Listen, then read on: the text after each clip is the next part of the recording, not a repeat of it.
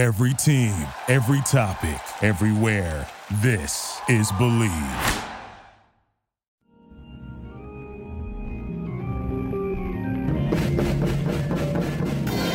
Welcome back to another episode of the Comedy Bureau Field Report. The Comedy Bureau Field Report, of course, is a member of the Believe Podcast Network. Believe, spelled B-L-E-A-V. Yet another opportune time to explain to everybody that the name of the podcast does not Believe in the Comedy Bureau Field Report. It's just the Comedy Bureau Field Report. Believe is a cool way to say believe, I think. And that's what the network chose. Anyways, on to our great guest this week.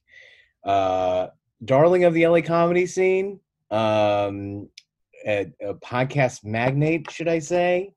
Host of Views from the Vista, the Male Gaze podcast, and Who's Your God, and great stand-up comedian himself, Steve Hernandez, everybody. Hey, Jake. Thanks for having me. Good to see you, bud. Good to see you too, man. How is it going? How's quarantine? Where are you stuck at? I mean, who knows how long it's going to go? I don't know, man. You know, I bartend too. I bartend at the Chatterbox where I have my weekly show for about 13 years now. I work on Thursdays and Friday nights. Right. And so I've been unemployed there for 6 months now. So Wow. It's mostly good. I'm very happy. You know, Julia Loken, my partner, and I, we get along very well.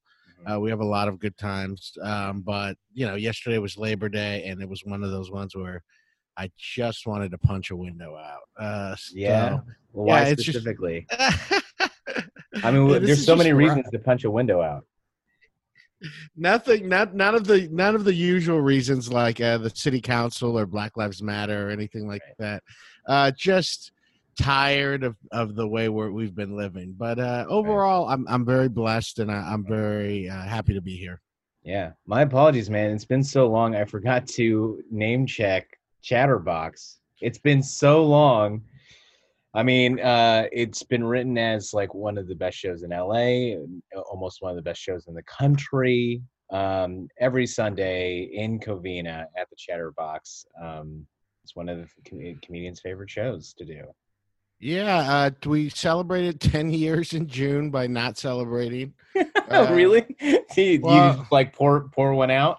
We took the crew. We actually took the crew and took some pictures and stuff. Our photographer, a guy named Joel, met us there, and we just took a bunch of pictures in the parking lot.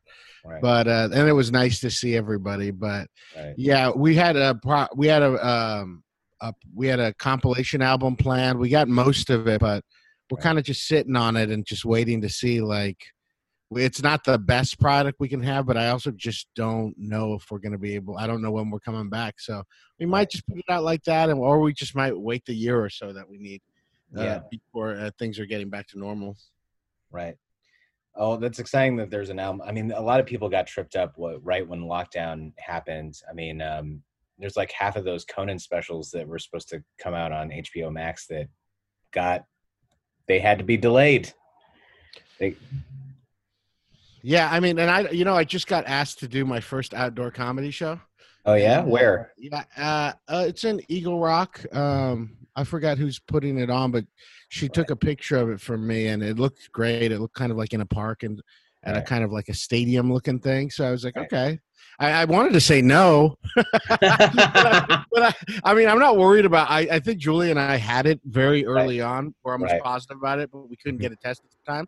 So I'm not that worried about getting sick, but it's just been so long, and I even stopped saying yes to Zoom shows. I think when Black Lives Matter kicked off. Right. But I was texting with Luke Schwartz last week, and he was like, "Yeah, they're fun. You should start doing them again." I was like, "Yeah, I guess so." And so I'm gonna do my first live one, and I'm already booked for a few Zoom shows next week. And this is the new reality, so we've got to come back to it and figure out our way. For now, man. For now, I don't like acquiescing to people saying it's the new normal, or like, because it eventually, I don't know when eventually is, but eventually we'll get back to packing people into crowded venues and doing it like I hope so. Yeah, I hope so. Yeah, man. Yeah, we have to. I constantly think about with outdoor shows, like how illogical that is compared to what we've been told what makes a good comedy show. Like it should never be outside. It should be never during the like daylight hours. It should never be like the crowd should never be far apart, you know? I mean, truly, if you really want to be safe outdoors, like, I mean, either everybody gets their own microphone or nobody gets a mic. Um, Yeah, I bet you they'll have I don't think they'll have a mic. If we do have a mic, I bet you the host will probably be wiping it down between things. Yeah, I guess everything we're doing right now is kind of just like having sex with a condom on. right. So like I guess it's kind of close. It's pretty cool still. Yeah. But it ain't the real thing, fool. I mean, No. No. yeah, it's not yeah, it's not like, it's not like really, the Yeah. real thing. Yeah. It's not. I was lucky enough. Ron Funches did this like live stream. On Saturday, yeah. Yeah. Did you watch that? I didn't, but Johnny Pemberton and I watched Blair do it. Just me and Johnny watched Blair do her set in his backyard last week. Oh, that's great. It was. I was one of 10 people that got like snuck in to be the live audience. Like, so there was they got to play to people, and it was very weird, man. I mean, when you normally go into a comedy show, you're not checked in with like a temperature gun. There's not like silence and sheer darkness for like 30 minutes while you wait for the show to start. And then some guy's like, all right, we're going to start. And then the host comes up cold and just like, okay, there's a pandemic happening, but thanks for being the tiny audience here. Oh, that's cool. That's great that you got to see it live. I'm sure it's still great, right? Oh yeah. It's like, we all know that we miss it, but then when you get to actually do it like that, you're like, oh man, I so missed this. Yeah, those three comics, Blair, Ron, and it was Gabe Baker, right? Yeah. Yeah, they're all so great, and you forget what a huge deal. I mean, doing stand-up, I think doing stand-up comedy. Forgive me, are you gonna introduce that new stuff first? I will, just in a sec. Yeah, all right. I don't want to get cooking, but because I want to get cooking, but stand-up comedy, I think stand-up comedy, not being a comedian or comedy or anything, I think it is such like a holy thing and such like a Jedi Knight thing, and it has to do with like exerting energy into an audience and all those things. That's why, that's what people talk shit about Zoom shows. I do think there's some good Zoom shows and it's fun, but it's just so different. It has nothing to do with you blasting your energy into an audience and letting them feel your presence. So that's, to me, when I hear that you went to that show, I was like, Ron's really great at that. Blair's great at that. Gabe's great. It must have been fucking great. It felt like stand-up comedy, right? Because it was. Yeah. It really was. And they were all kind of like shaking with excitement of like, because they hadn't got to do anything like that since March. Yeah, I mean, that I'm even saying yes. I said yes to that outdoor show for Saturday today, and I was like, okay, well, I really didn't want to tell. I guess I don't want to tell my old jokes. It's the world has changed so much, so I'm going to see what I can do with it. Right. But at the same time, I was like, oh yeah, this is going to be fun. I'm still going to that park, and I want to rock the audience. Like, it's, to me, even though I don't know how to do it anymore, I know how to turn on, from even my youth pastor days, I know how to turn the shit on, and that's going to be fun to look everyone in the eye and try to connect with them. So I'm looking forward to it. Well, the audiences are excited too. I went to another show. I'll just briefly go over this and then we'll get to news. I was outside. It was one of those clowning shows, what I like to describe as postmodern clowning. Sure. All those people that do, Lyric Hyperion, the Clubhouse, all those people. It's, interactive meta sketch. If you really want to get technical about it, but it was so fun. We were all distant. We were all wearing masks. Maybe there was like 15 people watching, but because it was during the weekend, during the heat wave, their whole idea was that they were going to rehearse a show that they would do on ice. That's so great. And they didn't have any ice skates or anything like that. They just bought like 20 bags of ice and threw ice at each other. That's really funny. It's so funny. And it was so stupid. And because it was in a park, all the chaos of the park just added to it. Like a dog ran through all the performers, and there were just kids out and about.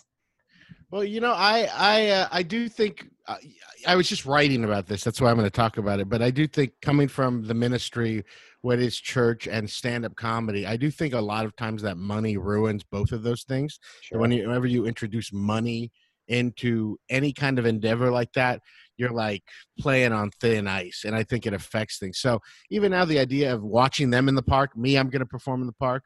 Even when we perform at Chatterbox, we can only pay them $10, but there's just something like this is where the magic comes from. Oh, I know sure. that magic, of course, happens when people are paying for things, but I think this is like, oh yeah, we're humans. Right. This has been going on since the beginning of time, Yeah. where like the real charismatic monkeys would get up and like tell like a little funny story, and then everybody in the village would laugh. Like this has been going on forever. Right. It's interesting in that Funch's show that I went to, there was a point at which he like futzed a line in a joke, and the director was like, "Hey, just take it again, Ron," like during the live stream. Yeah. And Ron was like, "Nah, I'm good. This is what being live is. I don't want to take it again and have it perfect."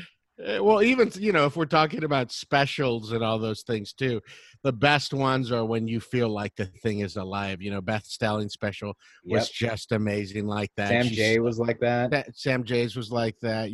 My favorite special probably of all time, Patrice O'Neal's, when he was actually talking to the audience on Elephant in the Room. I mean, that's when you the ones that are done to death, you could feel it a lot of the times, but with all the performers we just named, that's fucking cool, man. Yeah. There's a documentary that Rory Scovel did of like him performing 5 nights in a row in Atlanta at the Relapse Theater, completely improvised, not even like riffing off of topics, just like going up without anything. And that is like the closest that I've seen like captured on film, like, oh, this is like watching stand-up for real.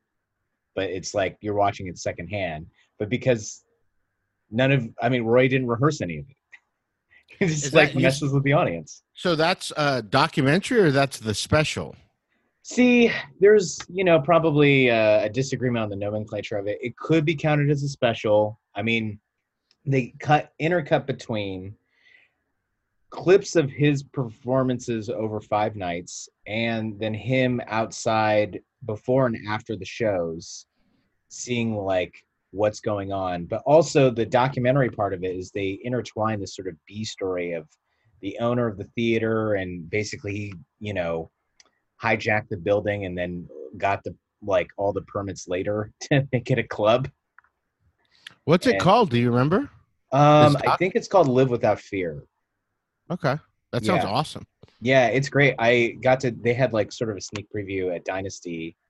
I think earlier this year or last year. I mean, what is time, dude? I don't fucking know anymore.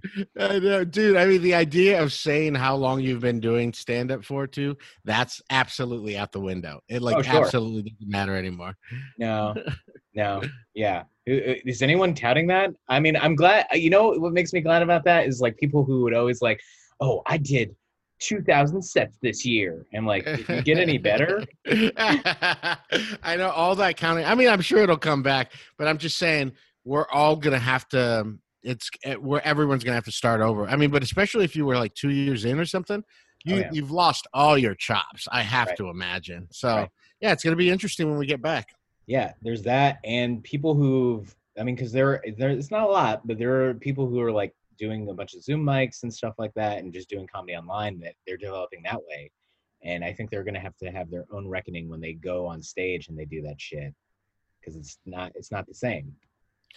Well, it's all different, I mean, I tried all the time. I always say, guys, people will talk shit about all these different kinds of people doing stand-up, and it's like, yeah, stand-up is hard, man. It is not Zoom. It is not Twitter. It's not YouTube. Nope. Stand-up is like, that's why I call it a holy thing. It's the thing where it's just you and the people, and it's real, like, right. I don't even think it's actually, most of the time I think it's just for other comics. That's why I call it like Jedi shit, where it's like, we know who the best are. We know who's really good, and Yeah. we know that some of the greatest are some very good ones. Will never get famous because they can't pull it together personally.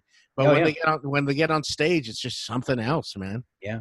Patrice was one of those. I mean, like he got like a window of that, but then there was just so much stuff that he didn't feel like doing, or like that he was almost handed. But because of how he wanted to do things, And who knows, man? If he would have been able to keep his health together, he could still be hating women. 20 years later. Yes. Yes. Oh yeah, he would. Man, thinking about Patrice at this time. Whoo. I mean, it would have been great. Who would have? Who knows? He might have grown, but he was always. I will say his particular brand of misogyny was so smart that I've heard specials where he's ripping the room in half, where he's saying like, "Come on, girls, we're just better than you," and I mean, just the room going crazy, like ah! And it was just so funny in a lot of ways. But who knows? Maybe he would have figured out to do misogyny in such a smart, funny way that it would have been even more amazing, and maybe not. Who knows? Who knows? I mean, look, Burr's changed. If you look at Burr from like 15 years ago to now, because he married and have a kid. Yeah, that's what I'm saying. Well, here's the thing. If Patrice had been alive, would Burr have been able to change like this? We don't know. Would Burr or would Burr have been able to influence Patrice? We don't know these things. So that's what's kind of interesting about art and artists and interacting with each other. I do think Burr would have changed. He's managed to continue to stay friends with Joe Rogan and give him shit. So yeah, he's much more of a diplomat than he lets on. Well, the thing that makes Burr great is he says, this is kind of how I'm fucked up. Mm-hmm. And this is how I've learned that is a fucked up thing. And he does that every one of his specials. Yeah. And he likes fading people by saying something controversial and like digging himself in a hole. And then he's like, but what do I know? I'm an idiot. That's why Burr probably to me is right now, he's probably my favorite or the best working right now, in my opinion. I was always more of a Burr guy than a Louis guy. I never really got Louis' stand-up that much. I did love his show, though. Although his show, if you've seen it recently, has not aged well. Particularly the fat woman episode, which always makes me laugh. Yeah. Dude, the weekend that expose came out, I re-listened to Hilarious, and it's like, oh, man, he's talking about himself. Yeah, I mean, I'm not saying that to say that he's not funny. I have good friends who say they think he's one of that I respect, say they thought Louis was one of the best of all times, and that they've seen him just do amazing things. I personally, I was just never a Louis guy, but I did love his show. And what's it called? Horace and Pete was fucking awesome. I don't know if you saw Horace and Pete. I didn't get to watch Horace and Pete, but it was really good. I don't want to say it's a masterpiece, but it's very, very good. And it's just basically like a 10-hour play. They set it up on the soundstage like a play. Like I said, all of this stuff, I don't know how it's aged or how I can watch it. I will tell you, and I've just said, because I've said this on podcasts, is somebody sent me a link to his new special for my birthday. Right. They said, here, I paid the $5. Here's the link if you want it. Right. I think I'd made a joke on Twitter or something like that.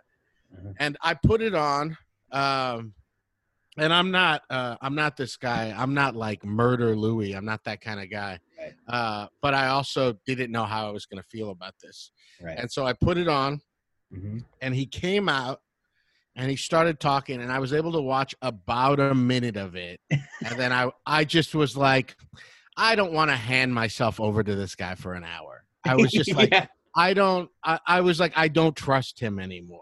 Right. So that's something to me, I was like, oh, that's interesting. It was interesting to me that I was like, I can't do it. Even though I love stand-up comedy and I'd love to see where he's at right now. I was like, I'm not, maybe it's just right now, but he's kind of lost my trust as an artist. I think he's a liar. So to me, if you're an artist, the minute people begin to think you're a liar about your art, I think you're kind of fucked.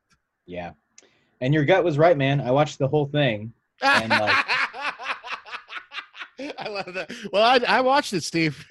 And how was it? I mean, I had similar feelings as you, like kind of watching it, and the whole time it's almost like what he needs to do, and he knows what he needs to do, and yet he like barely does it, and by barely doing it, it's not like he really did it at all.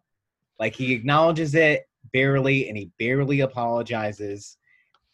And it's just like, I did the thing now. I can go back to being an asshole? No. Did you see the Aziz special? Yeah, I saw the Aziz one. That seemed way too workshopped. Like, I mean, what do you mean? The Metallica shirt?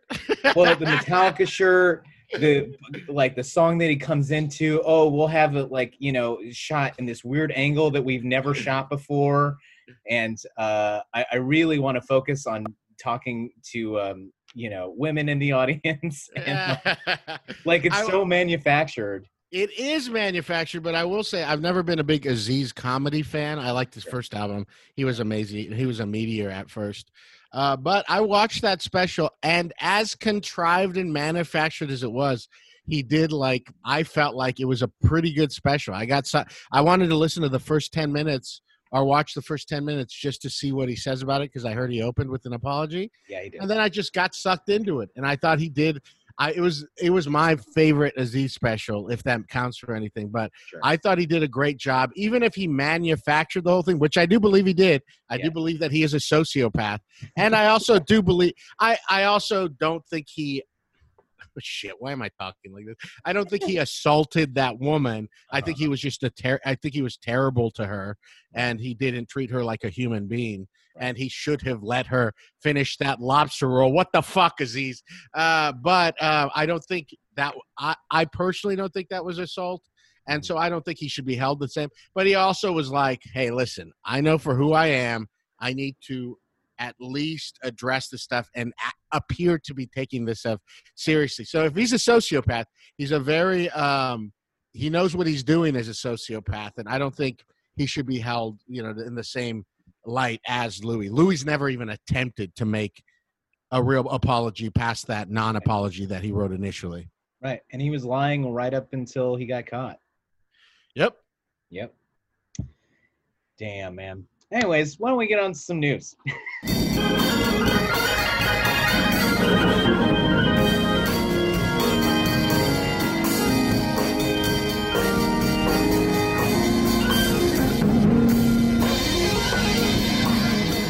The only reason I want you to do the news is so we could actually just let it rip, because we're already letting it rip. Well, let's run through it, dude. Let's run through it. Really quickly, SNL has a new repertory cast member, Ego Nwodim, who was one of 3 feature players from last season.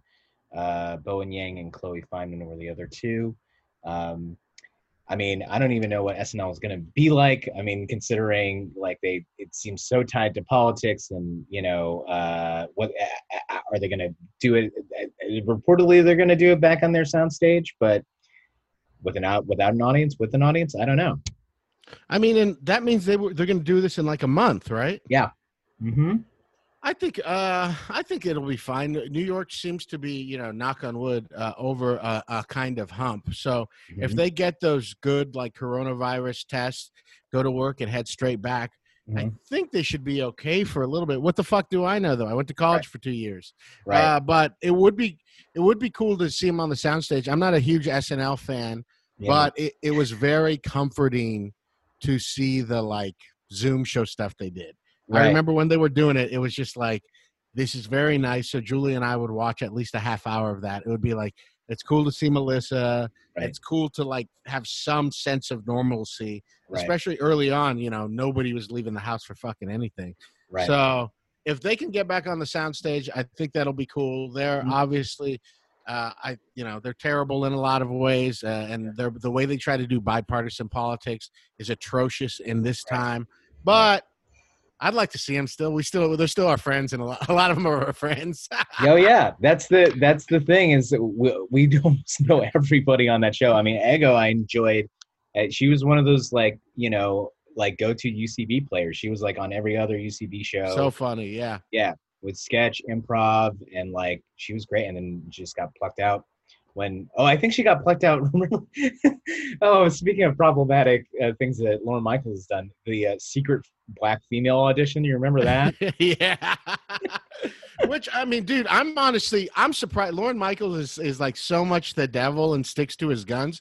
Yeah. I was surprised that he actually bent to the will of whomever. I don't know what snapped him into it. I Right. don't think it was corporate pressure. He doesn't seem to really, although it may have been because that's the only people he really sucks off. Right. So, it was. And then we got Leslie Jones out of that. Yep. And then, but this newest cast, or the one who's gone on to become Ego for the full-fledged cast member, she just got hired last year, right? Yeah. Okay. Yeah.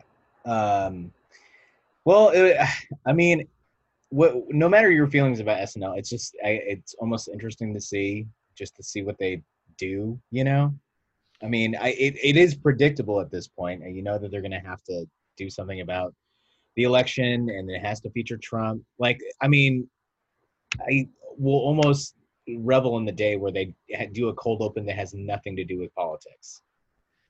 Well, they can't. It's such a political climate. We are blessed, truly, though, that Maya Rudolph is going to be all over the fucking place for the next couple of months as Kamala Harris. So that's going to be fun. Do you find it weird that it's almost like she doesn't even have a choice in the matter? Like the internet just said like, oh, it's her. She's going to do it. Well, I hope that she was able to like really come to the table with money and that make them pay, because she deserves all the money in the world. So I hope she was really able to like come to the negotiation table and say, Lauren, I'm going to make you eat your ass on this one. So I hope she's getting paid. God, why couldn't Studio 60 be like that? You know? Did you watch Studio 60? I just watched the pilot and that's it. I saw the whole season. I think I'm due for a rewatch. It was really bad, but really good. Me and my buddy, roommates at the time, when it came out, we like laughingly watched everyone. There's this one scene where like the head writer and the producer, so Chandler and I forgot, it was Chandler and somebody else was on it, but they heard about a comic, like, and they go check out a comic at the club, and like the person's like hack, and you see later on they're like getting drunk in the back, and like the 12:30 spot, they hear like a comic saying like some jokes. They're like, what's that? And it's like empty, and they run in the room and they're like, all right, do it. You've got this. Close it out strong, like that. It's one of the funniest things I've ever seen in my life. I'm absolutely going to do another Studio 60 rewatch now that we're talking. I mean, that's the thing we can get into later, but like depictions of stand-up in TV and film are just so funny to me. I binge watched through Marvelous Miss Maisel, and there just is instances where she's like at a protest and like, oh, the microphone's open. I'll just go talk. I can't with Maisel. It's what Esther's in there, and Noah Gardenswartz writes for it. There's so many reasons why I should watch that, but I think I just watched like 3 or 4 episodes. When I found out that the lead actor isn't Jewish, I was just like, I can't watch this. She's doing Jew face, and I was like, she really is, and I was like, I really can't swallow that. It's just like because she's very Jewish on it too, and I'm like. But Jewish people seem to love it, so I guess I shouldn't get offended for it. Oh yeah, well, I mean, the show is very, very Jewish, very, very Jewish. How come they're not mad that she's not Jewish? I don't know. Maybe it's a tolerance thing. I don't know. Maybe Brosnahan sounds Jewish enough, and they're like, yeah, you know, she's a shiksa, but whatever. Anyhow. So yeah, look out for Ego being not a featured player, but an actual full-fledged cast member. Next, here, and then we'll just move on to recommendations and we'll let it rip. Ellen, after all the controversy that she's kind of suffered over the last few weeks about having problematic staff and there are rumors about her being not such a great boss, is set to return September 21st, later this month. And she, in a statement, said, and yes, we're going to talk about it. Whoa, exciting. Thoughts? It'll be fun. I'm glad they got rid of all those like piece of shit producers. Oh, yeah, that were racist and it had sexual misconduct allegations. Yeah. There was one, I'm telling you, we talked about this on the male gaze, but there was one, I think the gay guy, that everything he did, I was like, oh yeah, I would have done all those things that he did. Where he was like, oh, how big's your package to like some guy, like another stuff. And it's funny, in the cold day of light, it's like, oh, you should not talk to people that way. But I was like, that's pretty hilarious. I don't know. That makes me laugh. But I'm happy for all the staff. That they cleaned house. Mm-hmm. Hopefully they'll be treated better now. I don't think it's a big deal. I mean, once you get it to be as rich as Ellen, you're going to be friends with George W. Bush. None of this is news to me. And the fact that she's mean, I don't give a shit either. She can be mean. I mean, if it's cold, she doesn't have to be warm to anybody. Right. But I do think, being sexually harassed at work is fucked up. So hopefully those things will change. In my opinion, though, Ellen should still be able to not have to look people in the eye at her show. So I really hope that. I don't know if you remember this, Jake, but years ago, Steve Harvey, something came out with him where he had like the exact same thing happen to him with a memo that he said, "Don't look me. You can't look me in the eyes. Nobody can." I remember. I learned about this from Who's Your God. You and Amy talked about this. No, that happened, and to me, I'm like, oh yeah. That makes sense. I mean, you'll have everybody trying to talk to you. Oh yeah. And I mean, this isn't how I would run my shit, but to me, I'm not like. I think you could be mean. I think you could ask people not to think. I think yelling at people's not good, but I think it might happen sometimes when you're working such long hours. Right. But nobody even said she yelled. They just said they didn't talk to her at all, right? Right. Yeah, it's interesting. In her last special, she opened with a bit that commented on how rich she was, which was like, ooh, interesting. Ellen's like kind of an evil billionaire. And then she went back to being like the Ellen that we all know. And it was like, no, don't do that. Go to the thing that you are. Yeah, that's so, so many people. And I could see where Ellen might not want to do that because it would affect her bottom line so much. Sure. People like to see her dance, and all the white women love all that shit. But I don't understand why so many comics aren't like, don't turn villain more often. Because I think it's like what Jeselnik does, I think is so funny and so amazing. I have a couple of friends, I won't say their names, where I'm like, what are you doing? You've got to turn villain. It's the funniest thing in the world. Everyone knows you're super hot. Everyone knows you have money. Cut the shit and just come out as the villain, and you'll get cast. You'll do all this stuff. It's hilarious. It's like not a big deal. We're in show business, so fucking put on a little show. There's got to be bad guys in wrestling. So just fucking be a bad guy. And Ellen Special, what a fucking snooze fest. She used to be one of the best. Her first couple of HBO specials, I remember being a little kid and laughing at them so much. She was so funny.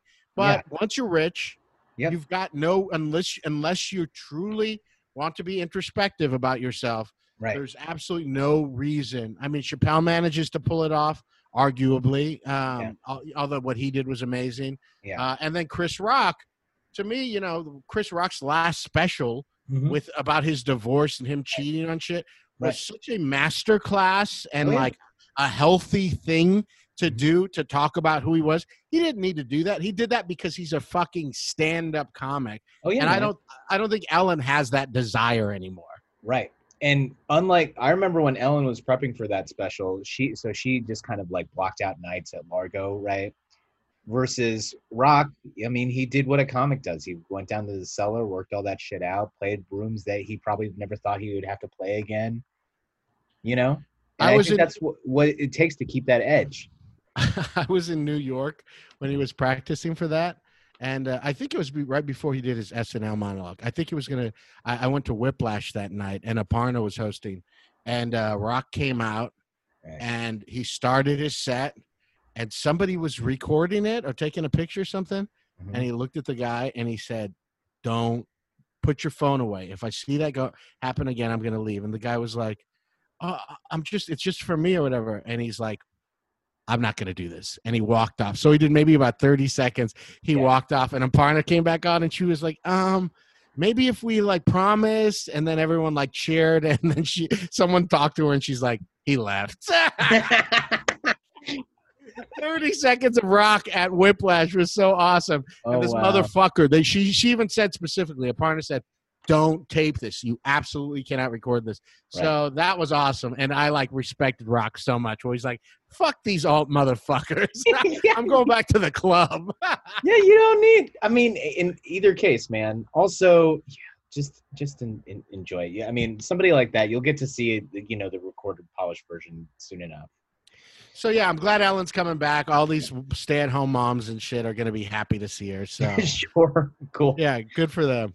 Good for them. Yeah, I guess she'll just be dancing without an audience. I don't know how they're going to do that. Yeah, and that first episode back, I wonder if she'll just dive right into like, well, this is what happened. She'll make it funny. She's got Yeah. good writers. She's got good instincts. Right. She'll say she's sorry and everyone will forgive her. And, to be honest, too, she's just talking to the entertainment industry. These stay-at-home moms and stuff, they don't know about this shit. Yeah. Until, I think they might have heard about this, but it'll be good. I actually will look forward to watching that. So Yeah, absolutely. Have you watched or heard any new comedy you'd like to recommend? I don't think so. What was that one who got pulled by the guy who was a James rapist? No, I'm Beach. just kidding. That was great. What if I just couldn't stop talking about that special? James Beach, Chris D'Elia. Crystalia. I mean, I bet you when and if comedy comes back, I bet you Adam over at the store is going to quit. All of his roster just keeps on fucking getting outed for being sexual assaulters. Mhm. Rogan's going to Austin. Right. He's already there. Oh, is he there? I mean, I saw like a picture of his studio that he built out there. Yeah, I saw that pic. Yeah, I mean, he's going soon. He's building his own club out there. Right. That's going to be very interesting to see what happens to the store because he's taking a lot of guys with him, even mid-level guys. I bet you are going to be like, "Fuck it, let's go to Austin." Right. So it'll be interesting to see what happens to the store. Obviously, there's a lot of top-rated talent in this city, Right. but it's been full. If you used to look at those rosters, it was a lot of white guys over 48 before. Right. So we can definitely, I'd love to see some fucking more top-notch killers that weren't getting the time before. It could become something great, but the cult of Rogan is not going to show up like it used to. So, Well, that doesn't mean that's sort of I won't say problem, but it was just how LA has been operating. LA comedy has been operating for a while. Is that something like the store or even UCB that's so popular. They feature all their top flight performers that will still perform there, and so they get packed crowds, and then everybody who's almost as talented or just as talented but not famous is just waiting in the wings, and they get tired of waiting in the wings, and that's why the Pack Theater exists. That's why the Lyric Hyperion exists. The Clubhouse are like, there are these places, they're not charging me a lot to put on a show. I can do whatever the hell I want. And it's in like a strip mall or it's like in this weird coffee shop or whatever, but who gives a shit? yeah. But, I don't think I've seen anything good. Of course, Peppertone Specials, the special to be beat. That's the one to beat this year. Yeah, If people didn't see that Peppertone special, I mean, what Eddie's managed to do is like transform himself. He knows who he is. He knows how he's perceived. He Right. plays with that in a lot of ways. Oh, yeah. And he's been an end time prophet forever. Oh, So yeah. this is his time. If you're hesitant to pay the $6 or whatever to go to Amazon to watch the special, pay for it because it's absolutely the special to be beat this year. So It is worth it. And so I try not to go to tapings for stuff because I know it'll be sent to me later. And then it's like weird hearing it again and I don't get like a fresh read. yeah. But I love Eddie so much and I wanted to be part of it. The audience, and I know the director, Steve, who I'm great friends with. And that was a rare case where I was in the audience. I had such a good time. And then watching it again, it was like, oh, man, this shit was so good. It was so good. It held up. I really regret not going to that. I remember it was at the Dynasty. Yeah. Oh well, but I don't think I've seen too many more specials since then. Any albums? No. I didn't listen. I haven't listened to the Elijah Skinner yet. That's on deck this week. I usually go running And then I listen to albums and a lot of specials. Right. But last week was just such a hell zone. Everything's like been put off for a week. So I mean, I get it, dude. I get it. I absolutely understand. I mean, like that's, when the George Floyd got murdered, I mean, so much of comedy took even more time off. I mean, we were kind of just hanging in there doing stuff online, and then everybody took a pause because it just felt weird to even do it. Yeah, I know. I mean, I've gotten to the point now, my Twitter, I'll still talk about getting fucked or fucking, and then the next one I'll retweet some GoFundMe for, unhoused or unhoused neighbors. So it's gotten to the point now where it's so absurd that it's like, who gives a shit? So I am anxious to start writing Zoom comedy and writing jokes like this again, because I don't know what it's going to look like. But I know how to write a joke, so we'll see. Hey, I will say, in attending a number of Zoom mics, that still has you ahead of the curve. Man, dude. The funny thing about Zoom mics, and I've said this on the pod before, but outside of them being on Zoom, they're just like open mics, man. They're just as terrible.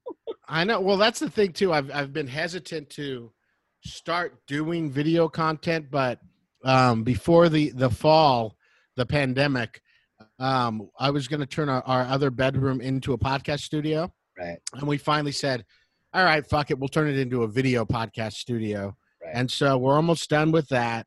Cool. And I'm going to start, like, within the next couple of weeks, pivoting to a lot of video content, which I don't know how to do yet. I'm not good at yet. Right. But to me, if we're going to be stuck, I do think stand-up, kind of the idea of going to mics and doing that kind of stuff it's going to be at least another year. So Yep. I'm like, well, I might as well get good at this thing. And we do know too that this is a real way to make a living from comedy also, which stand-up has never provided. So no. Yeah. It is truly like one percenters and then everybody else. Yeah, and it's going to be worse after this too. Yeah. So Luisa Diaz, and do you listen to Why You Mad? No. You got to start listening to Why. It's Luisa Diaz, who I think is one of the. I should be if it's Luisa. Yeah, it's one. I think she's one of the most brilliant comedy minds we have right now, and Jake Flores, and they come at comedy from a philosophical and like socialist, anti-capitalist point of view.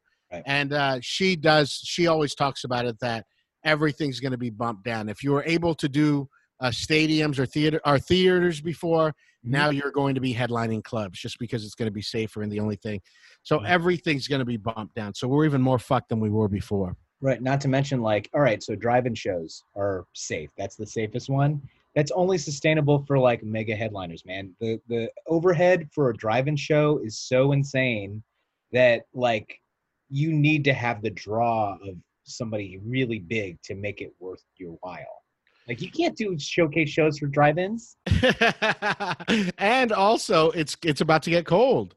So once winter hits, you can't do it at all, no matter who you are. Yeah.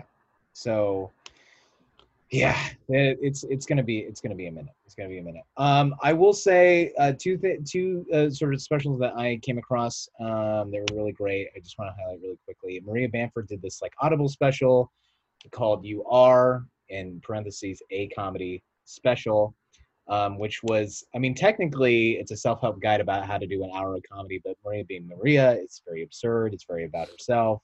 It's very meta and self-aware. It's very hilarious. And, it's more of like going to Maria's mind and how she does comedy as the only person who does it the way she does it. Did you listen to it? Oh, yeah. How long is it? It's like 2 hours.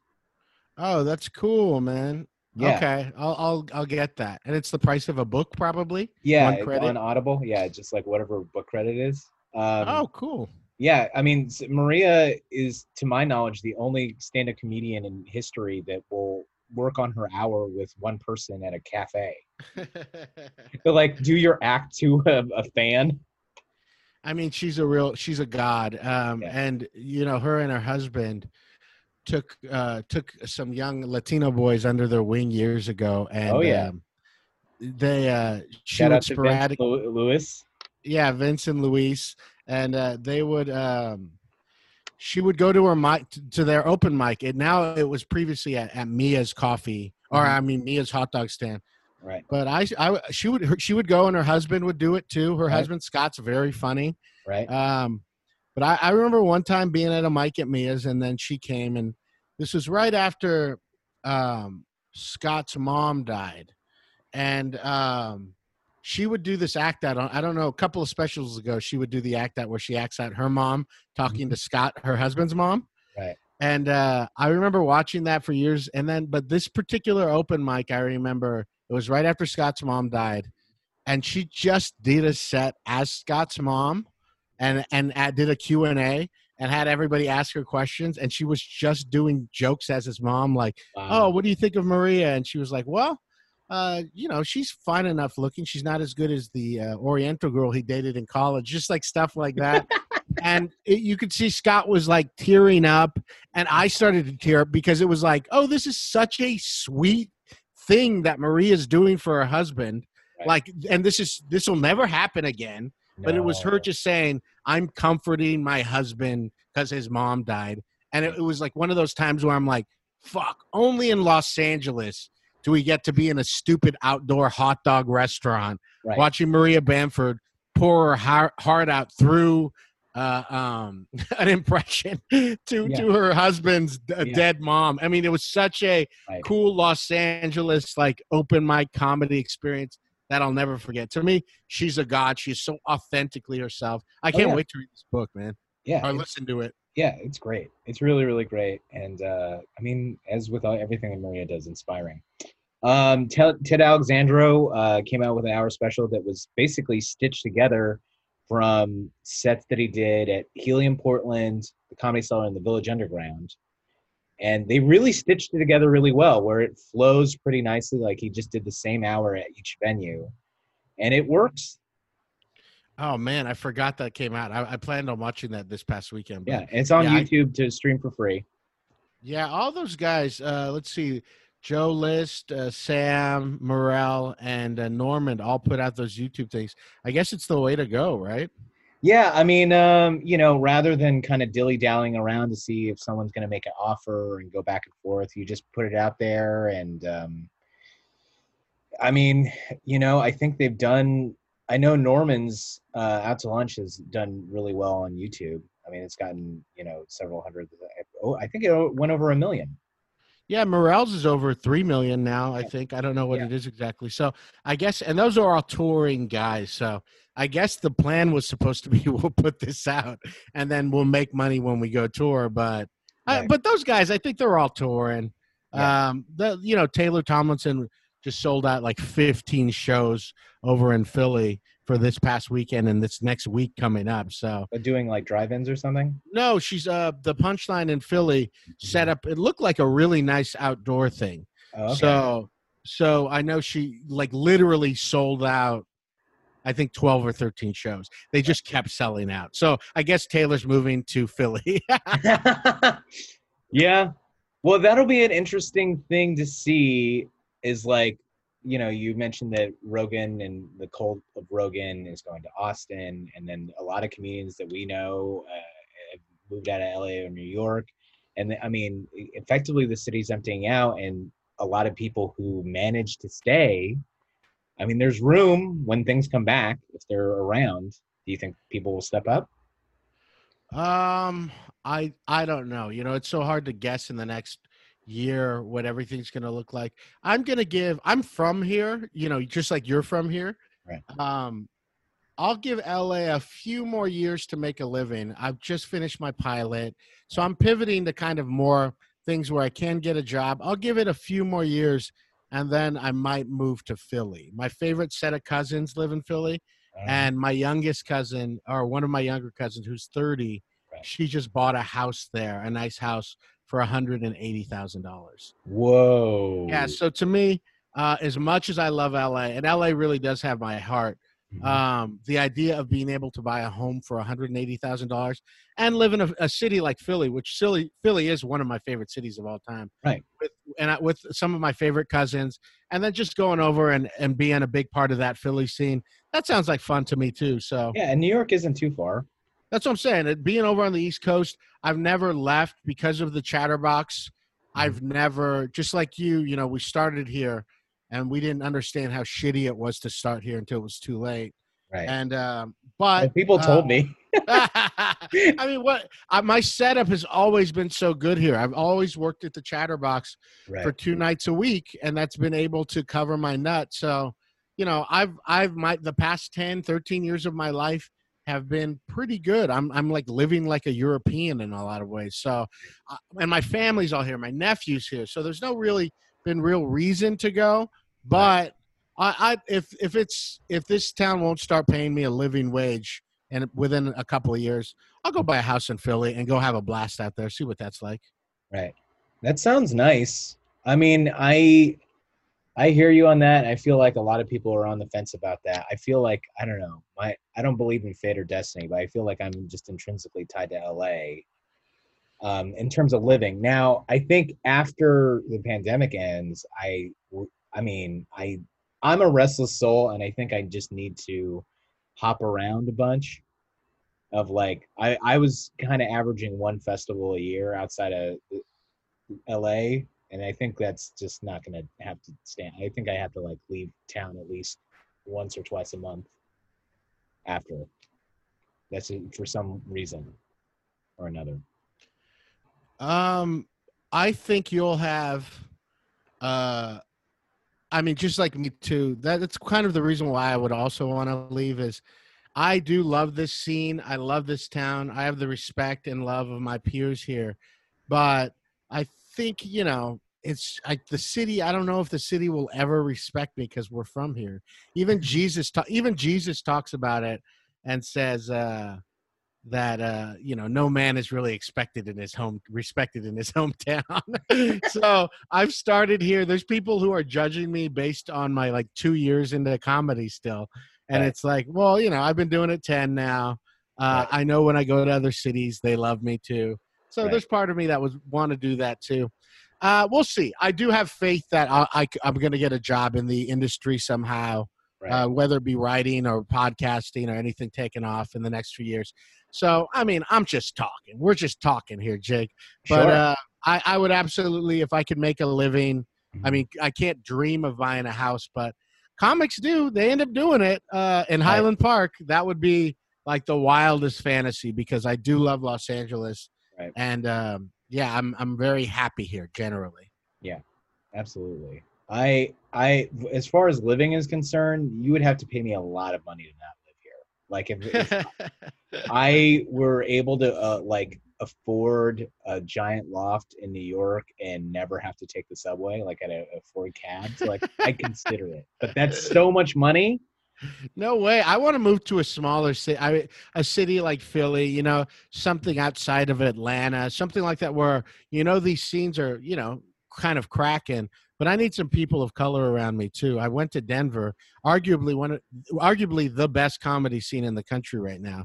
And I made good money and I was able to headline a bunch of shows. Right. But man, that shit's a little too white for me. Sure. And they're a little too conservative. Sure. You know, once I start talking about giving old men blowjobs, you know, I see a glaze go over people's eyes, and I'm like, oh, come on, it was great.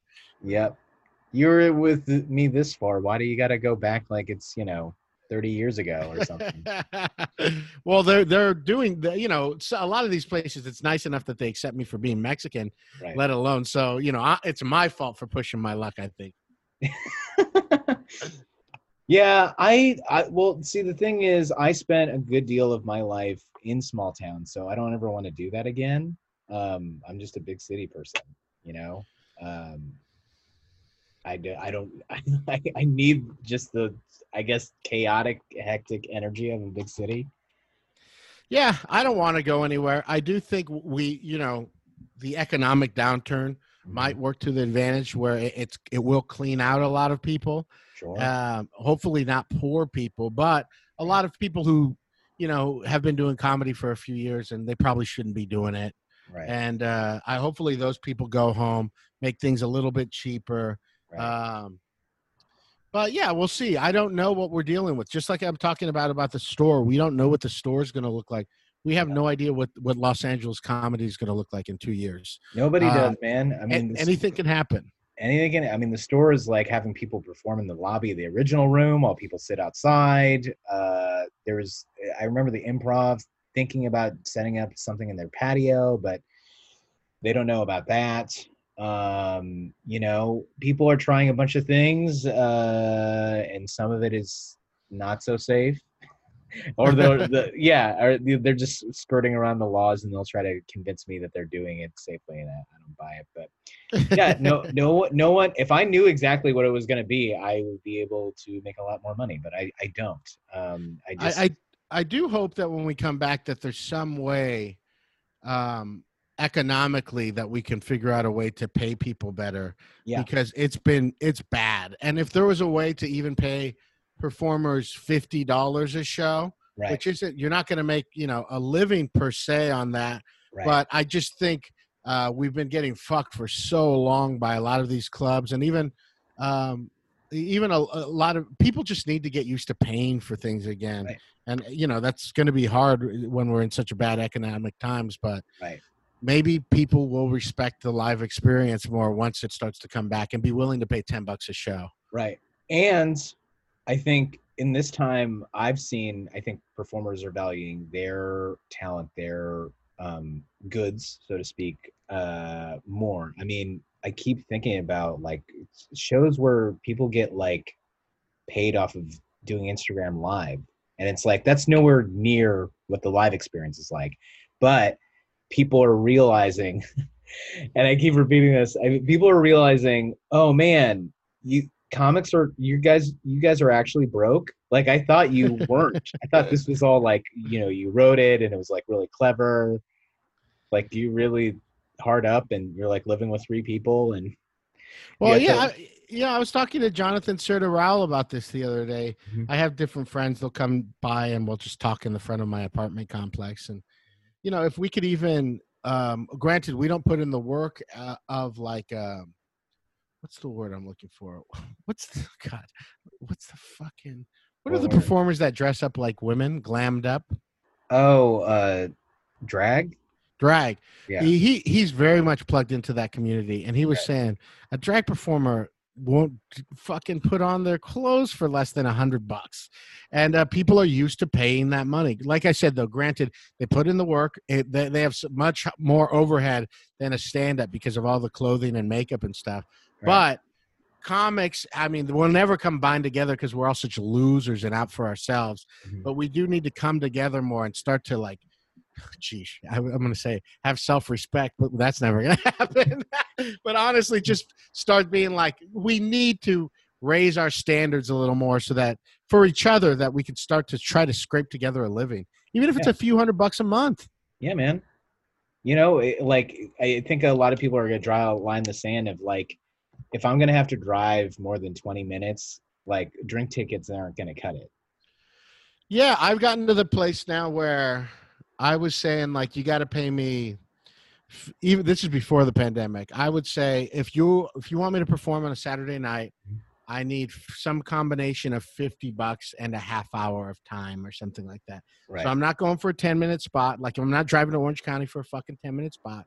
Right. And especially Saturday night, you got to pay me $50. I don't care if it's going to come out of your pocket or what. Right. I don't need to know. I'm tired of giving up my Saturday nights for some fucking loser experience. Oh, so, sure. I think there is power in no. And I do think that when we come back from this, if everyone's not so desperate in the worst sense, that they'll start saying no to things and care about their mental health more and about being happy. Right. Man, happy comics being happy. What a world, huh?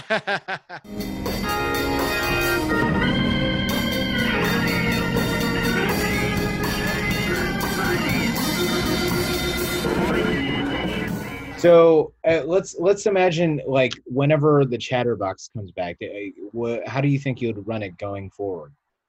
Well, it depends on what the laws say. If they open, Chatterbox is a strict bar. I mean, that's the bar. Their license is they're able to serve beer, alcohol, liquor, and all of it. So we're not connected to any food stuff. So unless they pass a law that allows us to kind of like join with the food truck, which some places have, then we can't open until they let bars open. I don't see that happening anytime in 2020. Right. Hopefully, when we come back, if they allow us to open up outside, we have a parking lot that's big enough and a nice size that we can section it off and do shows outside. I'm absolutely open to this. I'm going to start an outdoor show regardless of if it's at the Chatterbox or not. Yeah. In 2021, that'll be enough time out. So, it's so funny when you read the reports about where it actually spreads the most, and they're like, oh yeah, small cramped spaces where people are laughing and talking loud. And I'm like, is God just trying to stop stand-up comedy? It's like laugh out loud funny. Right. But yeah, that's the plan, is hopefully we'll be back by 2021, and then we'll have a full stage outdoors and do all that. And we have such a strong audience connection with everyone that I know that we'll have a great audience in that. Even though it's outdoors, we'll get cooking really quick with the help, of course, my other producers, Lisa Chanou, Scott Lors, and Julia Loken. So that's cool, man. I mean, definitely everybody keep watch out for that. I mean, certainly we'll keep people in the loop for that. But also, Covina is its own city, and it's not even LA County, right? It's LA County. Oh, it is. Okay, so that people kind of are trying to skirt the rule. So LA has different rules, and the county has rules. You have to check with the Covina laws, right? Yeah, but I mean, it's basically once they let us open up. So we're as a straight up bar, we don't have any to go food, like things food to go that we can kind of get around. There's nothing like that. So when they let us open up, my unemployment, even my regular unemployment, is just about to run out. I think I have one more thing. They might extend. Republicans are putting forth a bill today, so they might extend it. But I'm ready to go back to work. I love people. I love my job, even bartending. I love stand up. And so that's why in a lot of ways, we're going on 6 months. I'm like, this fucking blows. So most of the time I'm pretty upbeat and positive, but I love people and I love seeing them. So I'll put my life at risk. Not for stand up because the community that I've chosen to associate with are they're very scared still, and and rightfully so about masks and stuff. But in all my podcasts, I'm saying, like, guys, that vaccine ain't coming. Even if the vaccine comes, 20% of our country ain't going to take it. 20% of our country is never going to wear masks. This thing's not going away soon. I do think we're looking at 2 years, a year minimum. So to me, it's like you could keep trying to say just stay home and do that stuff, but I'm also like, this is no way to live. I'm becoming more and more miserable. I'm a pretty forward-thinking person, but I can't imagine these people aren't breaking the law. A lot of them are idiots, but a lot of them are just desperate to be around people. We're still animals, and we're still so sad that, the beaches are packed, but there's also blackouts, and there's just people are trying to stay cool. There's all this thinking about with the pandemic, but to me, it's also like, all right, but let's start taking some fucking calculated risks. I think being outdoors, because I've been to so many protests, as long as you're wearing masks, it seems to be okay. Yeah, and you stay distant for the most part from people. Yeah, do your best to stay distant, but calculated risk, it isn't just like it's to be happy and not want to die also.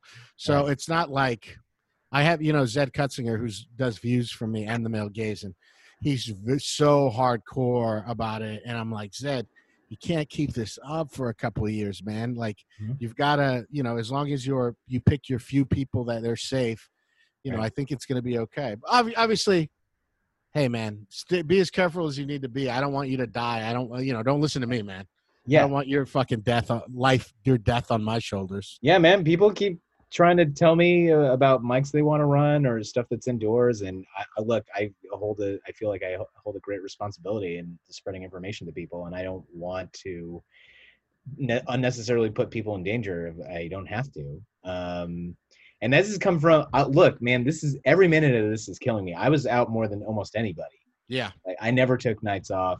I get so much of my self-care from being at comedy, gathering with people, meeting new people, and I haven't had any of that really this whole time, and it sucks. Just stuck in that little apartment of yours, huh? Mm-hmm. And I mean, I still dress up every day. I cook and all that. Like, I didn't just dress up for this. I still dress up every day. Man, that is so funny. Yeah, I'm sorry, Jake. It does suck.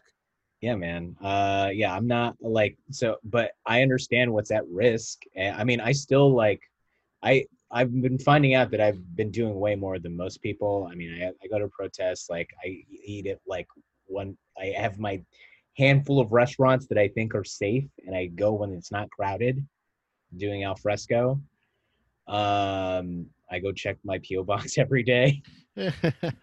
Yeah, I try to see at least one person a week. We'll go to a park. I mean, I couldn't last week because it was too hot, but we'll go to a park and talk for a couple hours, and I'll see different friends like that, and that helps keep me sane. But generally, being unemployed for 6 months and not being able to do stand up is just like, it's just fucking rough. I'm not even a worrier. I'm still not worried about this thing, but just the idea where you're like, what am I alive for? It's like, I don't have any meaning right now.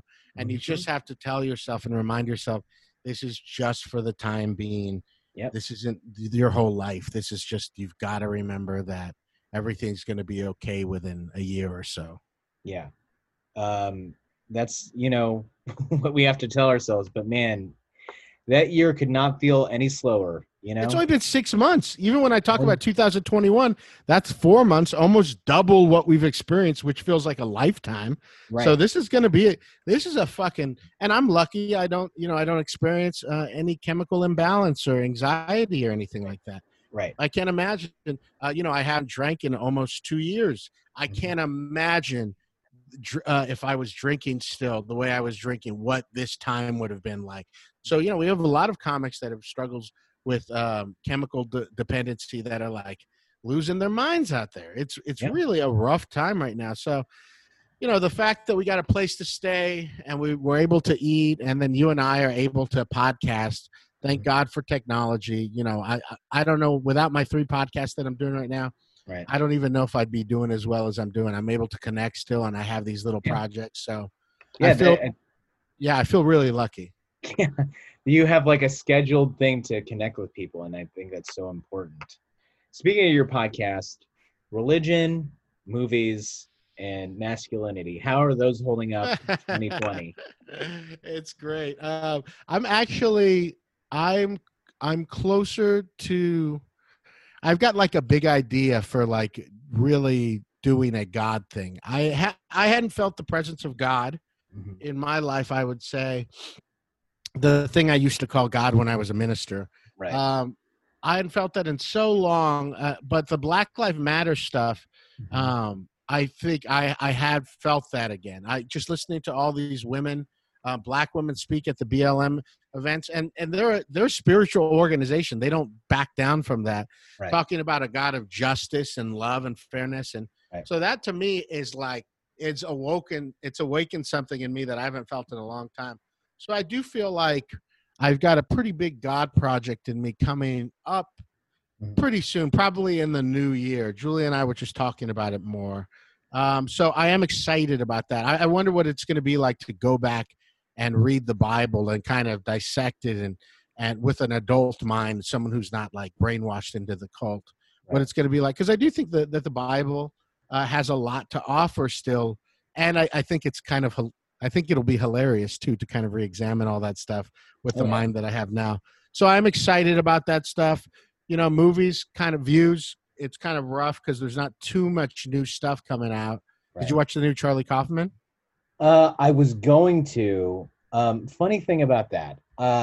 So I'm going to watch it tomorrow because me and my roommate like have pizza every Wednesday. That's sort of our thing. She likes being, she gets a lot out of eating communally. So we do that every Wednesday, and she wanted to watch the movie together. And so I'm going to do that tomorrow. And I know that Charlie Kaufman wrote that without any idea of who I am or what I'm going through. But that trailer, if you notice, starts off with this woman who's like, my boyfriend, Jake, I have such a special connection. I think I'm gonna end things. And that in this time it hit me like, fuck you. I don't need to hear this right now. Oh, that's great, man. That's really funny. It's heavy. So did you see Schenectady, New York? Yeah. It's heavier than that movie. Really? Yeah. So which I think that movie's a masterpiece. I think this movie is close to a masterpiece, especially about someone. I mean, I know you watch a lot of movies too. So if you have a pretty big film, if you know about film and literature and stuff, there's a lot there. I got almost a headache because it's so dense. Oh, I think sure. we're reviewing it this week on Views, so I think I might watch it again after we're done. You and I are done. But it's very, if you like Charlie Kaufman, it's very, very, very good.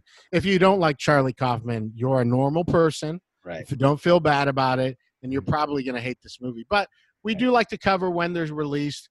It kind of takes a little bit out of it's not as fun because the pod Views is about going to the movies, Right. I think, more than it is about movies. And so, but we have a Discord every Wednesday night when you and your roommate are together, and we watch a movie every week and we live chat through it with everybody in the Discord. We usually have 20 to 40 people watch movies with us. A lot of UCB people, a lot of people that just listen to Views, and they're like so fucking funny when we're watching these movies. I don't even really try to tell jokes in it. I just watch the feed while we're watching the movie. Right. And so things like that, Wednesday nights are like a real like Views family time that's happened because of the pandemic. So I'm really grateful for that podcast. And then the Male Gaze, I mean, dude, when we started that fucking podcast, we had no intentions of it being a news podcast, but we took the first No one did. No one who started a podcast in the last 2 years had any idea of being news at all, or like socially conscious or anything like that. We just wanted to start like a horny, like not just a forward-thinking male podcast where you hear guys talking about, I'm poly and I'm queer, where you just hear people who aren't being misogynistic, but also like sex and stuff talk too. But we wanted to talk about celebrity stuff. And then, when the pandemic hit, we took the first month off. And I was like, I don't know how we're going to, because I was like, I don't want to report the news. We're stupid. We're not that smart. Right. Like, that's not our job. But when we came back, especially with Black Lives Matter, it was like, people need to hear about this stuff. So it's my most fucking, I put so much goddamn work into that podcast, Jake. It's so stressful every week because we pick the stories and then I write out a bunch of stuff.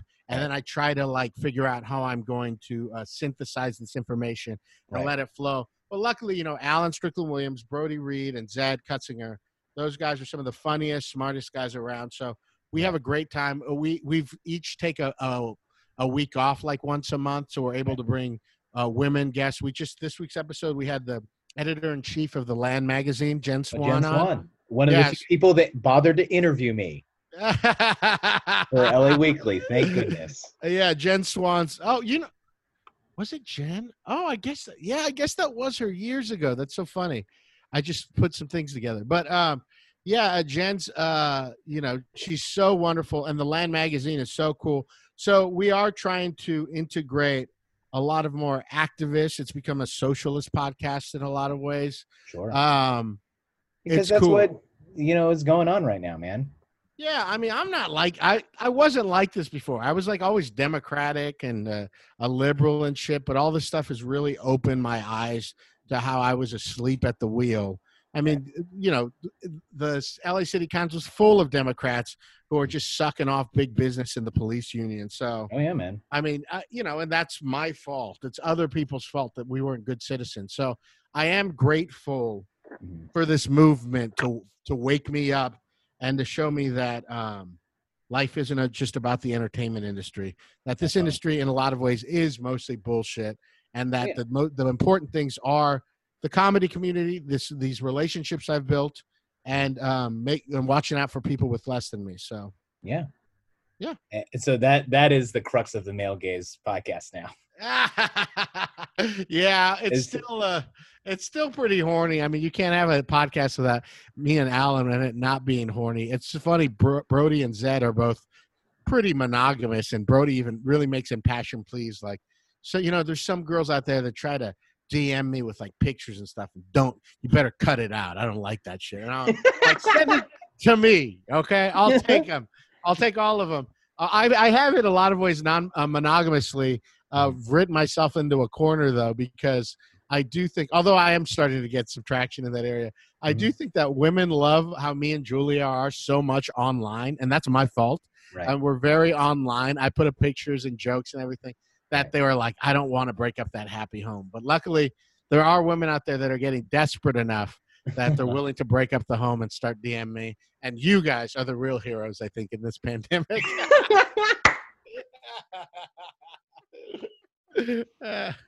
Yeah, man.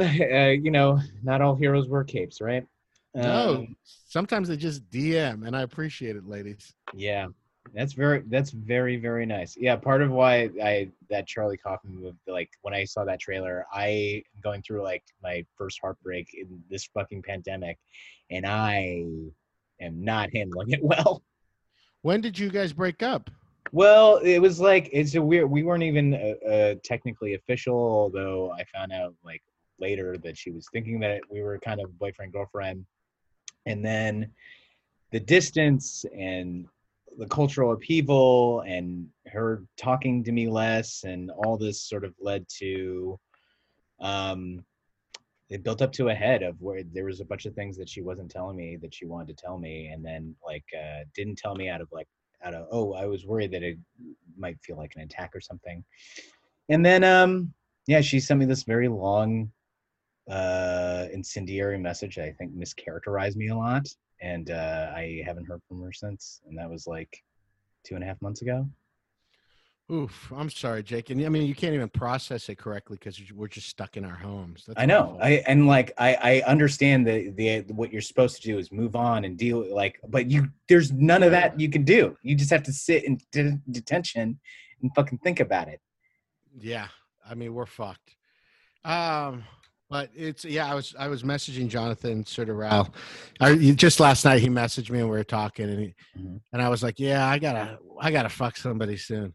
And he's like, me too. And he's like, but Steve, you got to be very careful. And I was like, oh, no, I'm willing to get a test and to do all the things. And he's like, people will get, Jonathan's gay. He's like, people will get a test for sex. I was like, yeah, you can do that. And he's like, gay guys are trash. They won't do that stuff.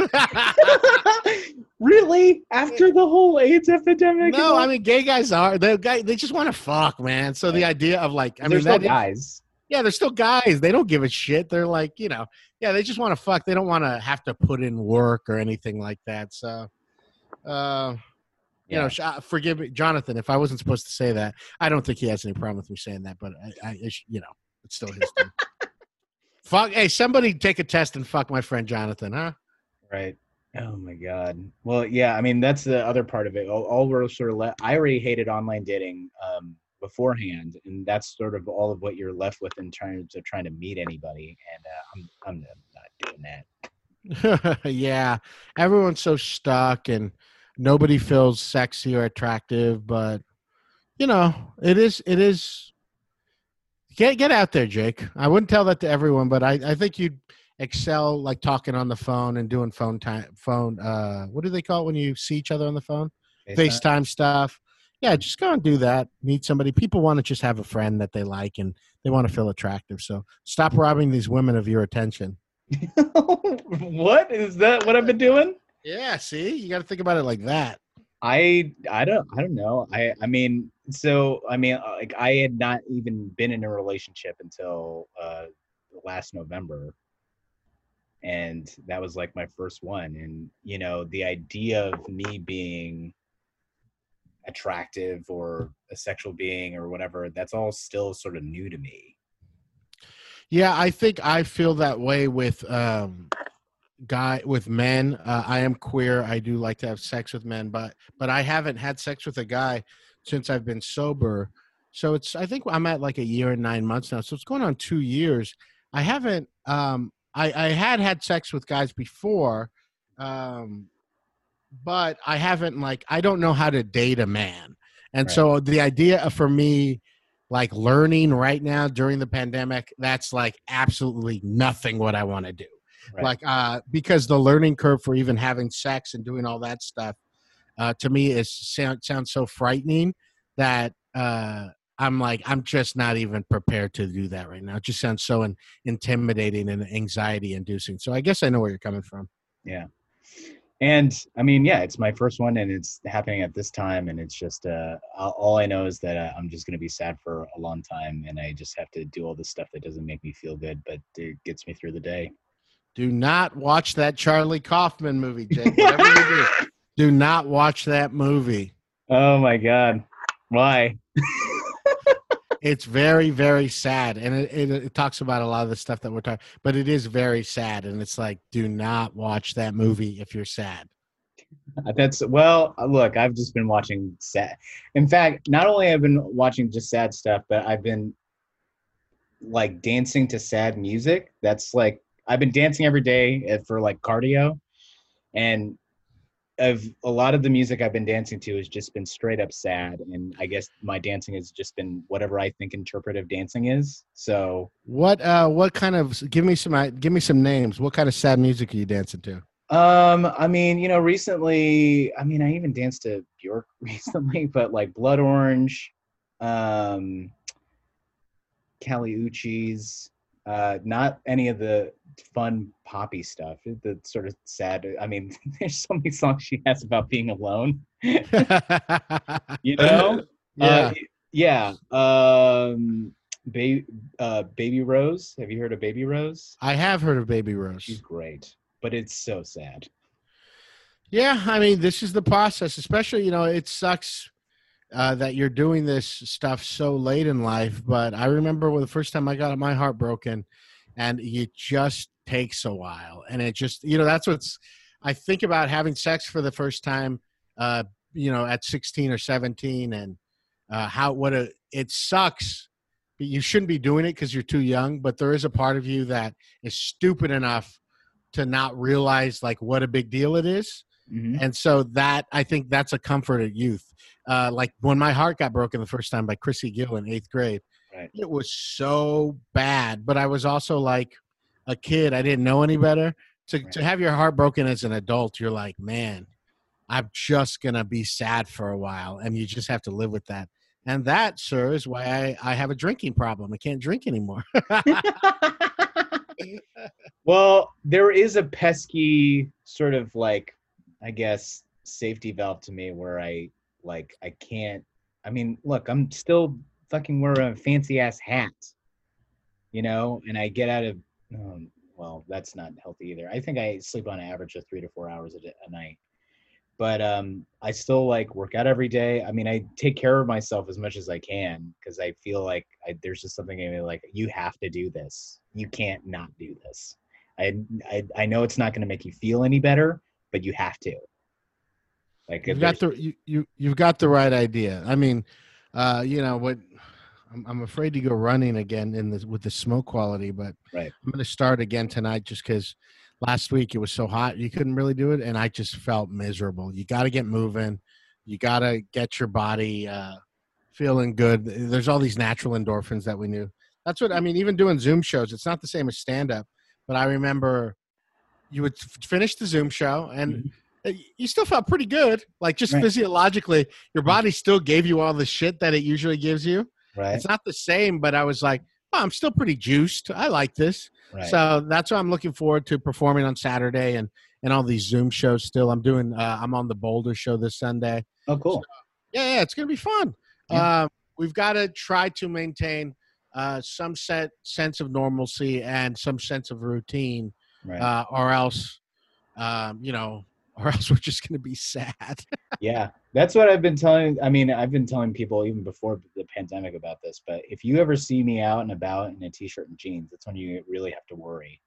I saw a comic. I'm not going to say who. Whenever you bump into someone at the store or you just see someone out, I mean, it's still jarring even when we see each other at a protest, but at least you're kind of expected. But I saw a comic at the store. Mm-hmm. And we both had masks on, and I was like, "Oh, hey!" And she was like, "Hey!" And I was like, like I forgot how to like be smooth and to talk and everything. And also, I was like, I don't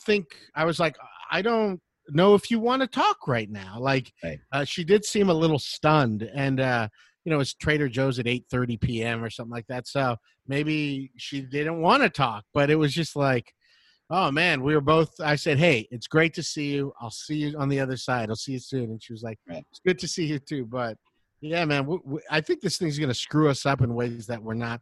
But we bounce back. Human beings bounce back too. But I think those first couple of months out again are going to be pretty weird. Oh yeah, man. I feel like my current prediction is that the first week back is going to be like this combination of New Year's and Mardi Gras, and like people are just going to overdo it. They're really going to overdo it.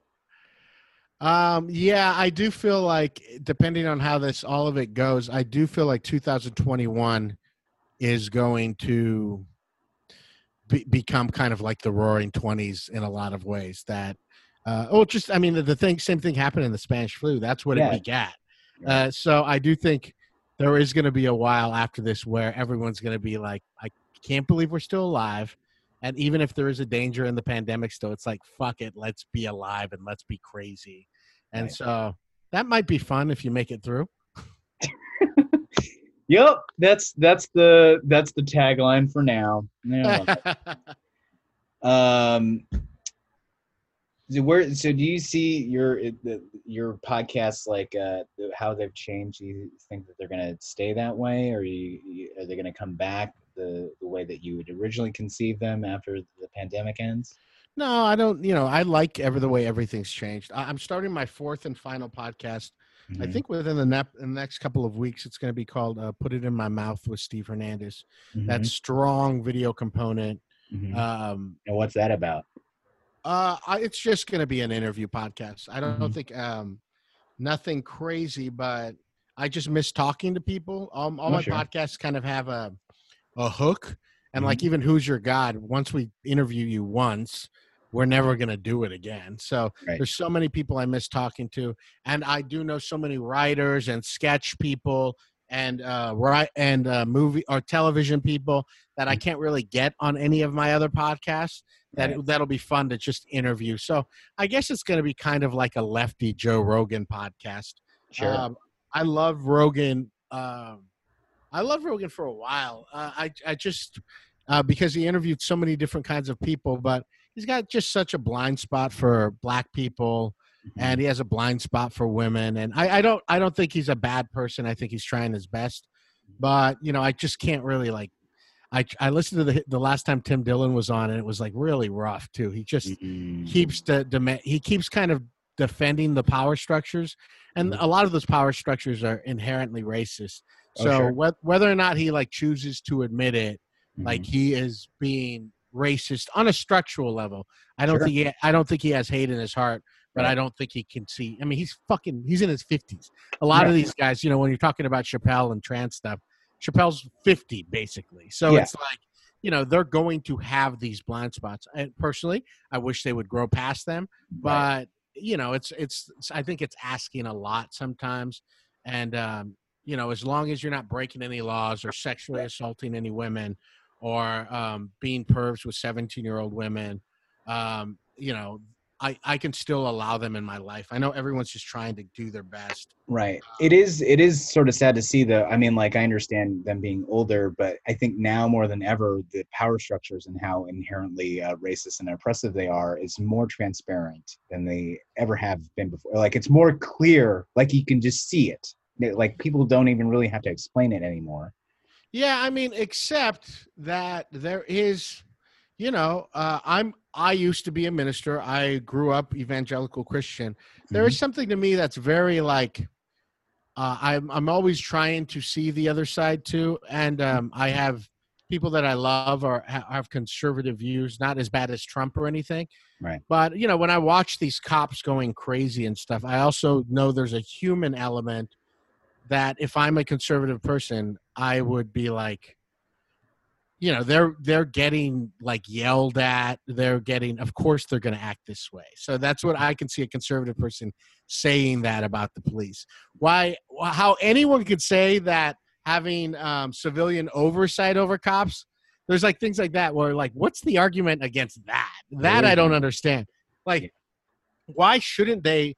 Hey, just let them be held accountable for murdering someone. Let them go to court for murdering someone. Right. And then they're still like, no. I mean, I talk about this on a lot of my podcasts, but I'm just saying, I do think the idea of what cops are in America is so entrenched in the American psyche. I think it's more powerful now than the Christian church. I think it is like, it is America. So the idea for these people, you know, someone like Joe Rogan or something like that, to be like, to change all of a sudden, America has worked out pretty well for Joe Rogan.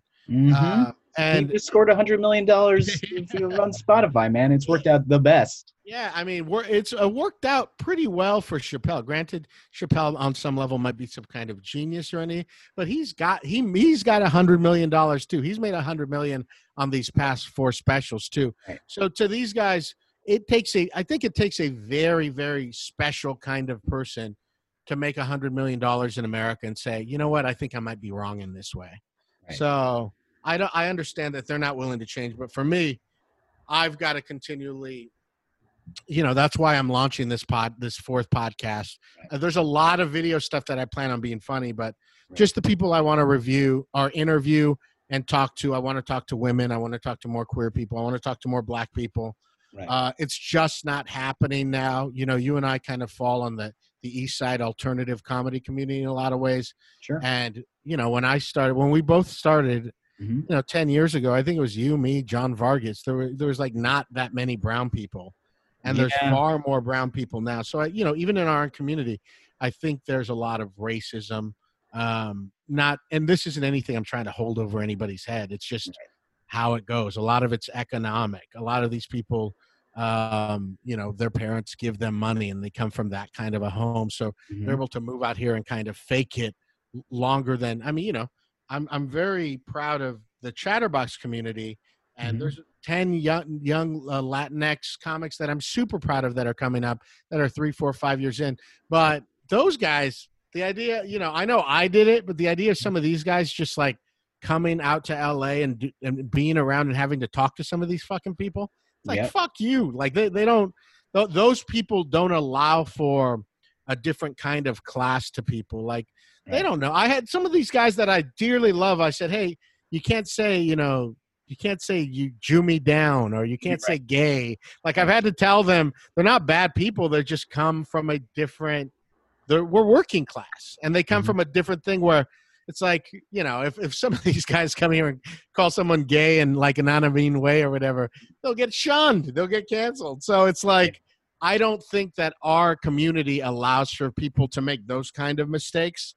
And I think ultimately that's a class thing. So I want to push forth queer, Latino, Latinx, and help Black people as much too. So that's why I'm launching Put It in My Mouth. That's going to be really fun. That's awesome, man. Yeah, it's going to be great. Yeah, and I'll look forward to that. And then, truly, that I think caps off what you could call a podcast empire. Four of them at the same time. I know. I mean, this one, I do have so much time now, though, too. Right. I don't know what it's going to be like, but I mean, there's just I want to talk to John Levenstein. I want to talk to, like, these are people that are my friends, and I'm like, I can't fit you in anywhere else. I want to talk to Hampton. I want to talk to you. Right. I want to talk to Lacey, but Mosley, but I can't fit you in my fucking podcast. So I got time, baby. I could be racking these things up. Right. I think you might have more podcasts than Nicole Byer now, man. It feels like that's all that she does. The difference is that Nicole's making money off of them. So yeah, she is. You're not getting paid to watch Star Wars. Yeah, I know. But hopefully one of these days I will be. I'm looking forward to it. Yeah. A special limited edition of the Views from the Vista where you rewatch the entire Star Wars franchise. Oof, that sounds rough. Oh, yeah. I'm sure you would have fun. I mean, the way that you restructured with Discord, that sounds like, almost like MST3K a little bit. Yeah, it's really fun. And it's not, I like that you do it on your phone and that it's a chat because it's not distracting. There's times when I'm watching the movie, I just put the fucking phone down because I want to watch the movie. But it is cool. I'm telling you, those Wednesday nights are so fun. It's like so many funny people in there where I'm like, we like pick a joke of the night, and it's like, that is so, now by this point, now we have so many inside jokes. It's like so fun. That's great, man. Yeah. That's really awesome.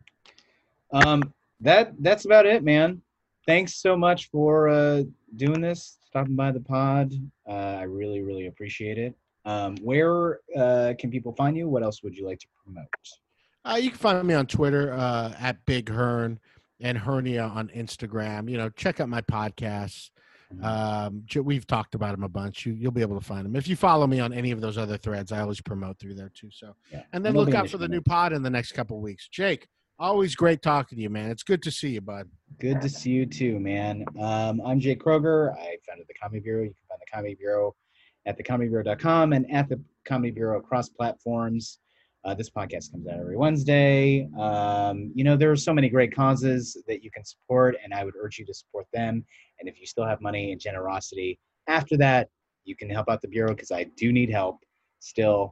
And you can follow me personally at MFJ Kroger on Twitter and at Not the Supermarket on Instagram. If you want to see me dress up like and do stuff, that's where that is. Well,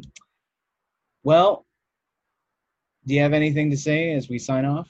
No, this has gone on too long. That's all I have to say. So great. What a way to end the show is by saying it went too long.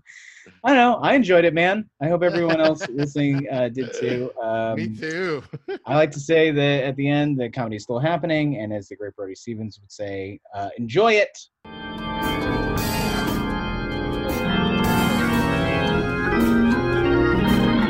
Comedy Bureau Field Report is recorded, produced, and edited by Jake Kroger. Music by Brian Granillo. Artwork by Andrew Delman and KT. And part of the Believe podcast family.